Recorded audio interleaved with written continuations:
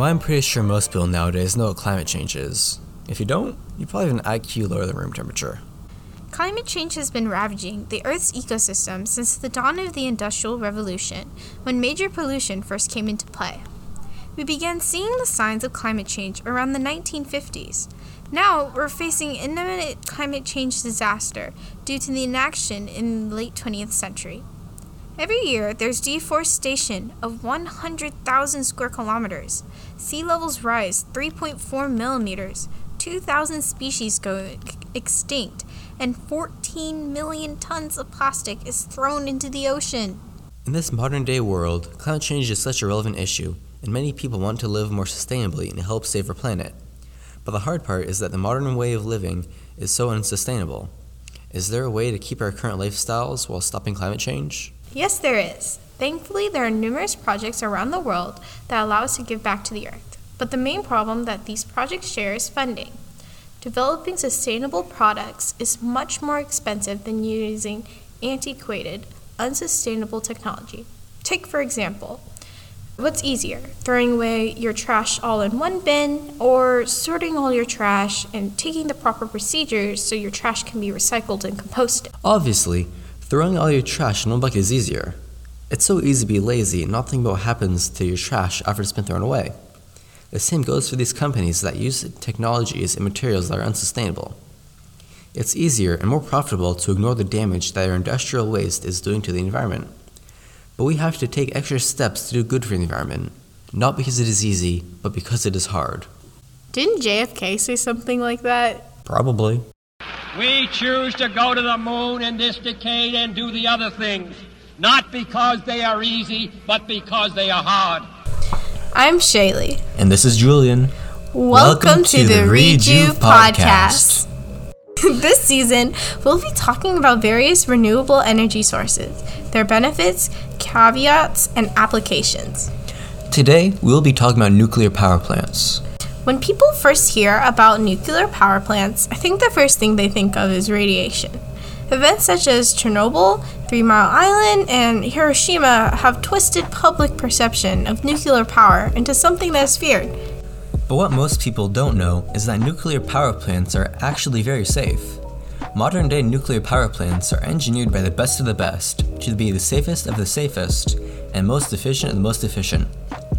Scientists and engineers designing nuclear power plants are cognizant of the dangers of uncontained radiation, hence why they put so much effort into making it safe. Nothing like what happens in Springfield.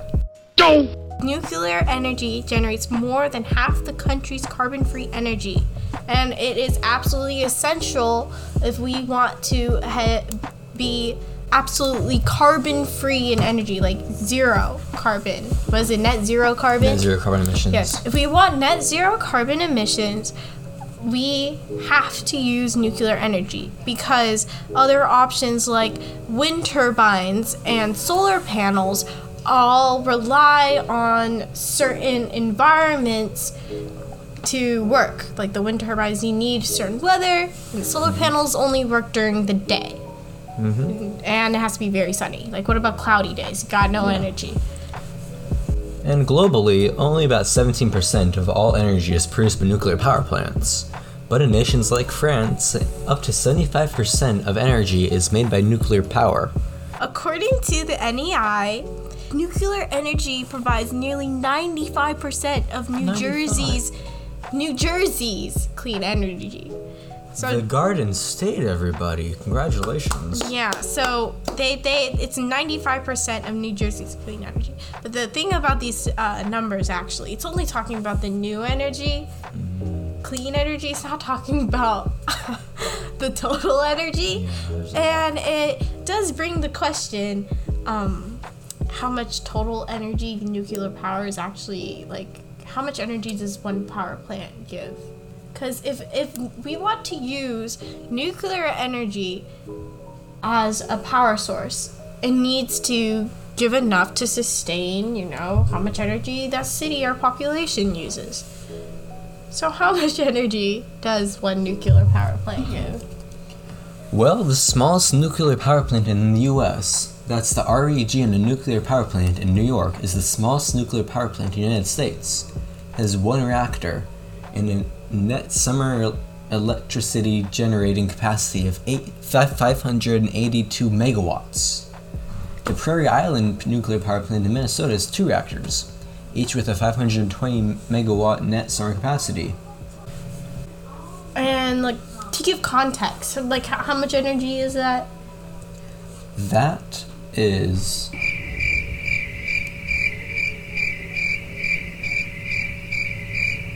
a lot of energy.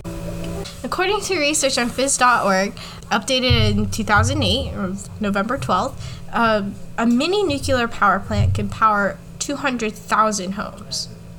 The smallest nuclear power plant in the U.S. generates 5 million megawatts a year of energy. That is a lot of energy. Yes, and that energy can power 200,000 or more homes. That's a lot of homes.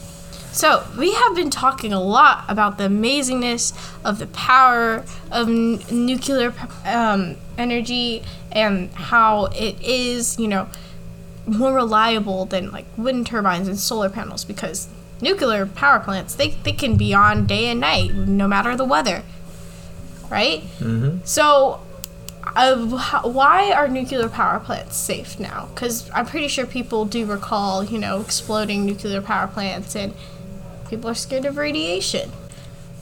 If they use thorium, what is it? Thorium. So the element thorium instead of uranium, that one is very, very safe because it's easier to control because it has element that it needs.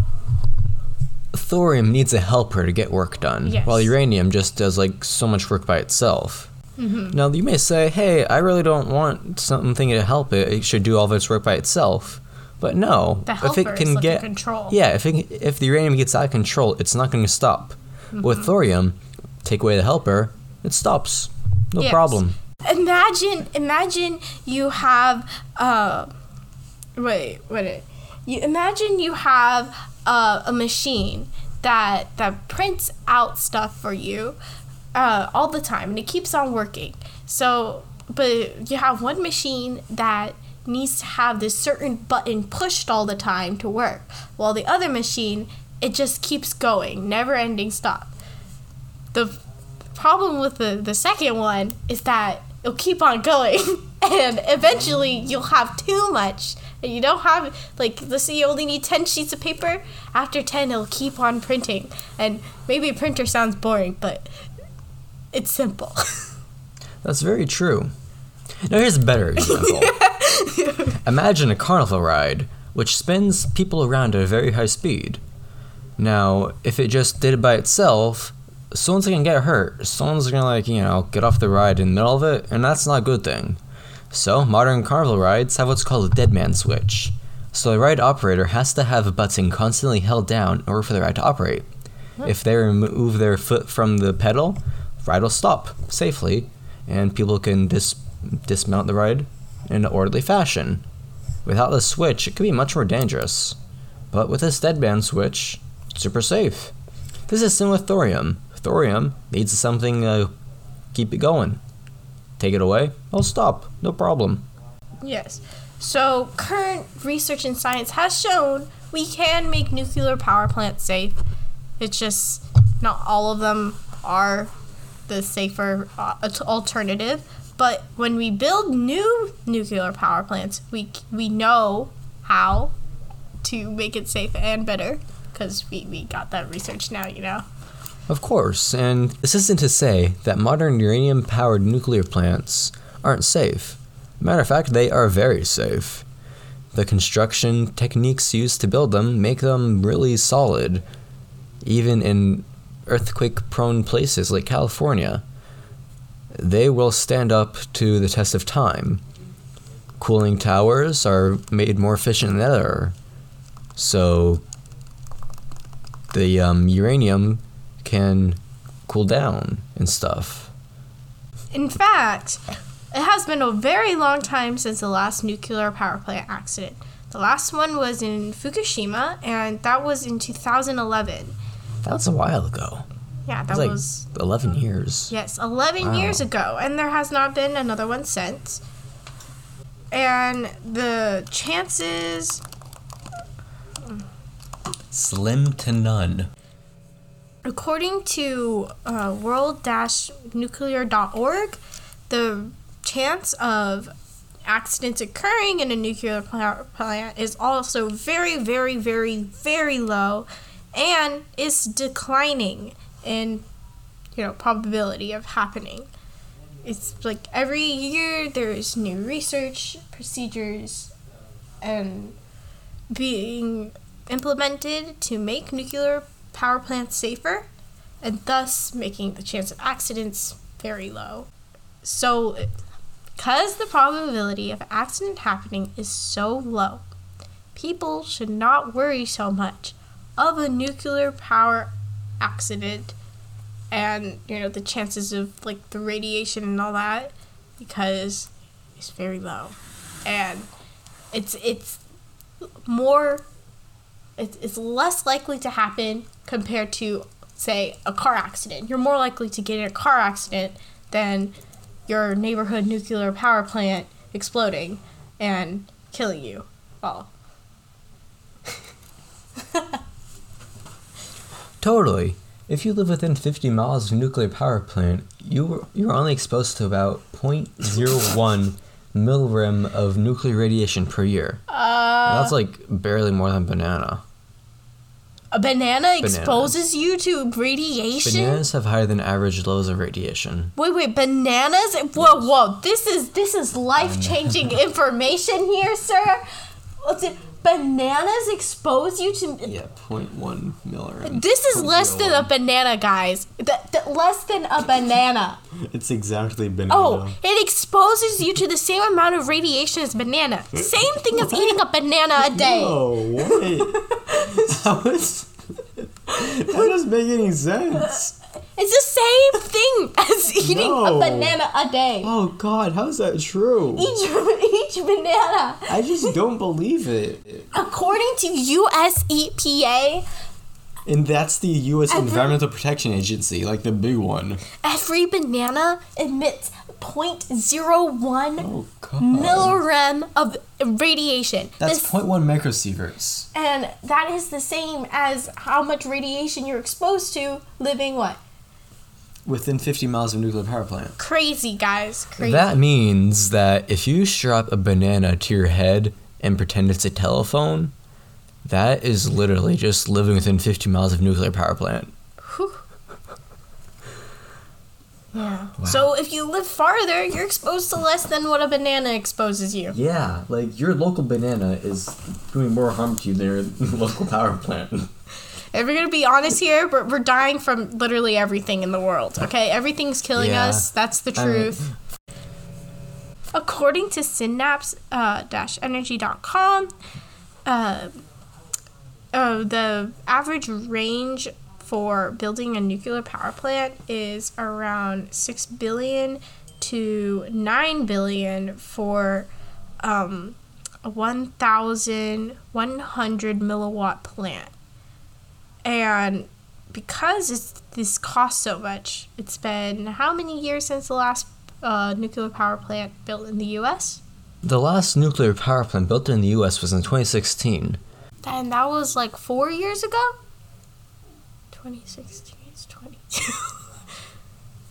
6 That's years ago. That was 8 years ago.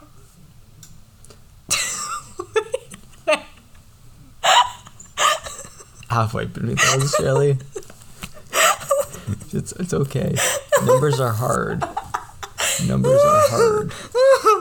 This is why they gave me a middle school test.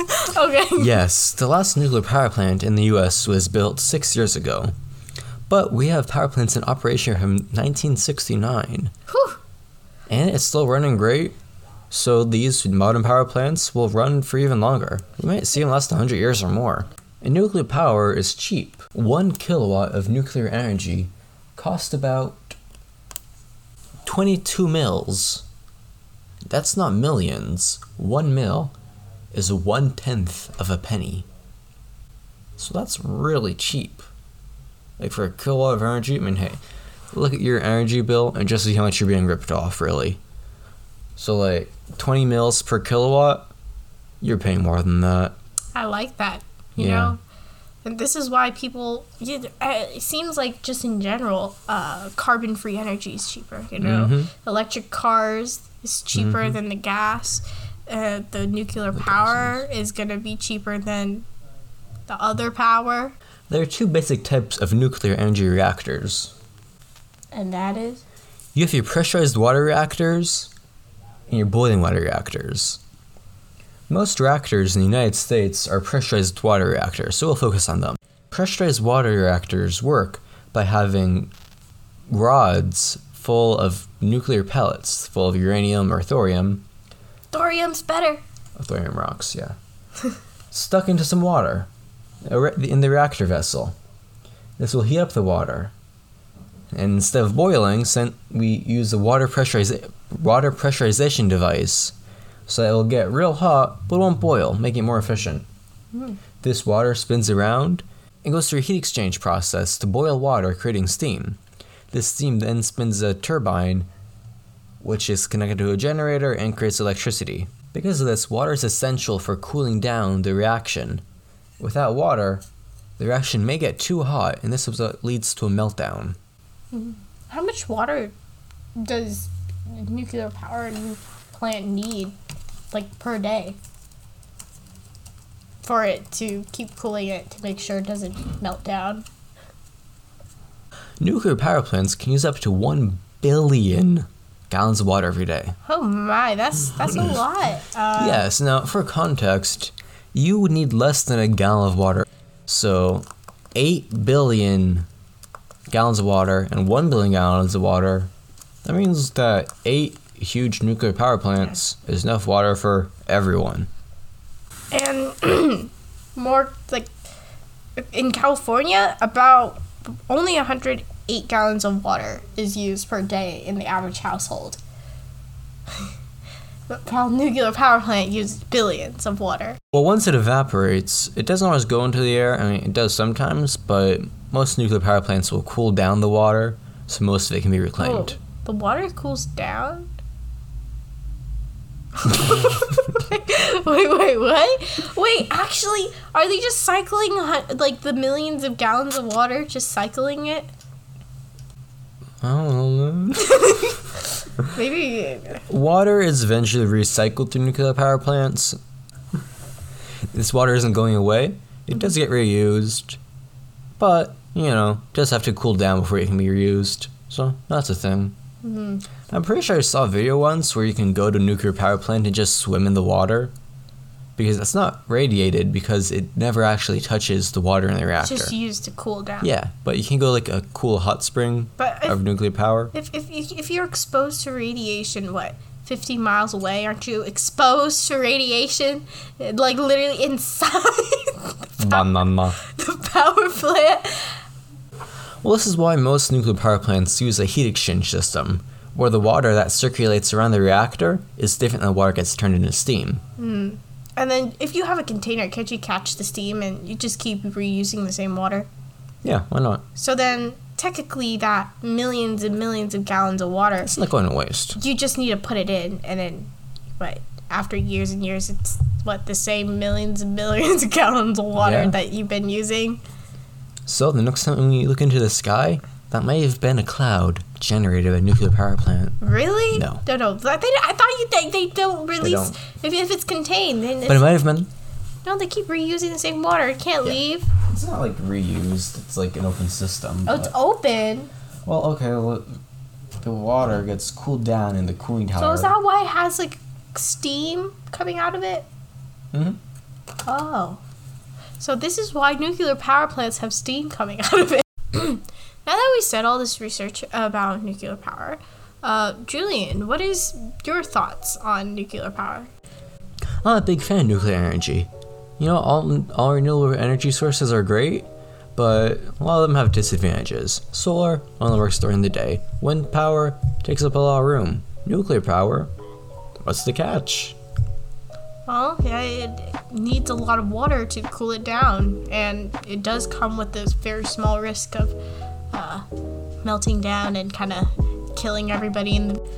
Also, it exposes you to a banana amount of radiation every day, so it's kind of a little deadly there. Admittedly, nuclear energy does have some downsides. But if you're near a reservoir with lots of water or a lake, that's your opportunity for nuclear energy. Coupled with hydropower, it's even a bigger efficiency boost.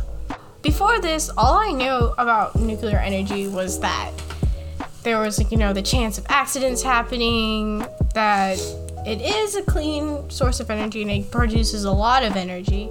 I didn't know that the nuclear power plants are actually pretty safe. Thank you for listening to the Rejuv Podcast. Tune in next time for when we talk about solar energy. Stay safe. Bye.